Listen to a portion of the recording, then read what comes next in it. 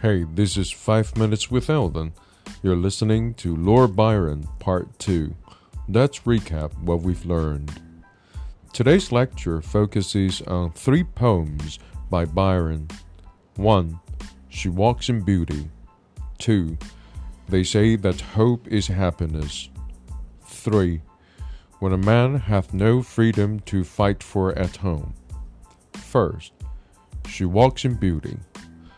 This is a light lyric describing Byron's cousin, whom he meets for the first time at a funeral at night.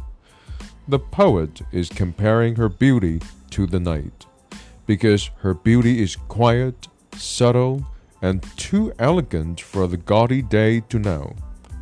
In this poem, Byron has shared and expressed quite some ideas of female beauty in Chinese literature without knowing it.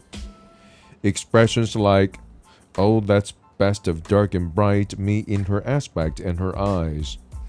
One shade the more, one ray the less. The nameless grace which waves in every raven tress."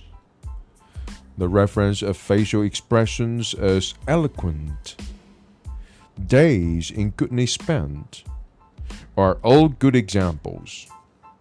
All in all, Byron is describing a special kind of nameless grace, a kind of beauty beyond description that we don't see in the broad daylight. It is not outgoing, it is not sunny, it is calm and quiet, like the tender starry night. Second, they say that hope is happiness.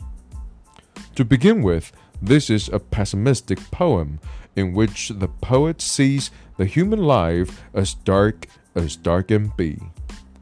The title of the poem is an irony. Hope is something we have for the future. How can we be happy about something that hasn't happened yet? Unless we lie to ourselves that good things will happen to us, not to other people. Or only good things can happen to us, not bad things. It sounds like you buy a lottery ticket on Monday and you're happy already that you'll become a millionaire by Friday. They say that hope is happiness. Yeah, they're either lying or stupid. The subtitle of the poem is another irony. Felix qui potuit rerum cognoscere causas. In Latin, it means happy is he who understands the way the world works. No, the more you understand the world, the more unhappy you are. This is the romantic times, and we are still children of romanticism. Any educated intellect should be at war with this world.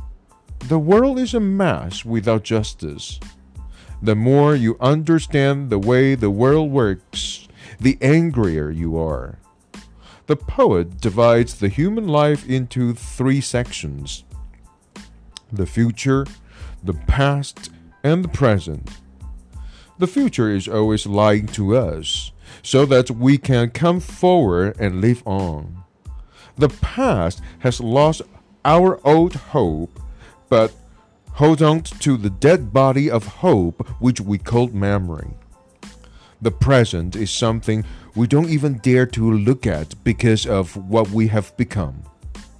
No part of life is worth living. This is how dark the poet's view is, how pessimistically angry a typical romantic can be. Third, when a man hath no freedom to fight for at home. This is Byron's patriotic poem. Unlike other poets who dedicate their patriotic poems to their own countries, Byron dedicates this poem to the world.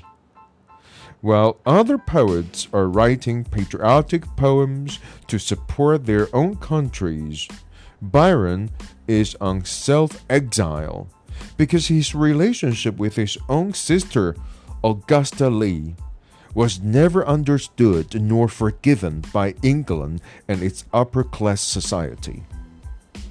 Byron was once fighting for the independence of Italy and dies fighting for the independence of Greece. For him, for a man without a country, patriotism, heroism, or chivalry means to fight for freedom whenever and wherever you can. A hero is not defined by what good he or she does to his or her own country. A hero is a hero, whether domestic, foreign, or universal. This is 5 Minutes with Elvin. I'll see you in class.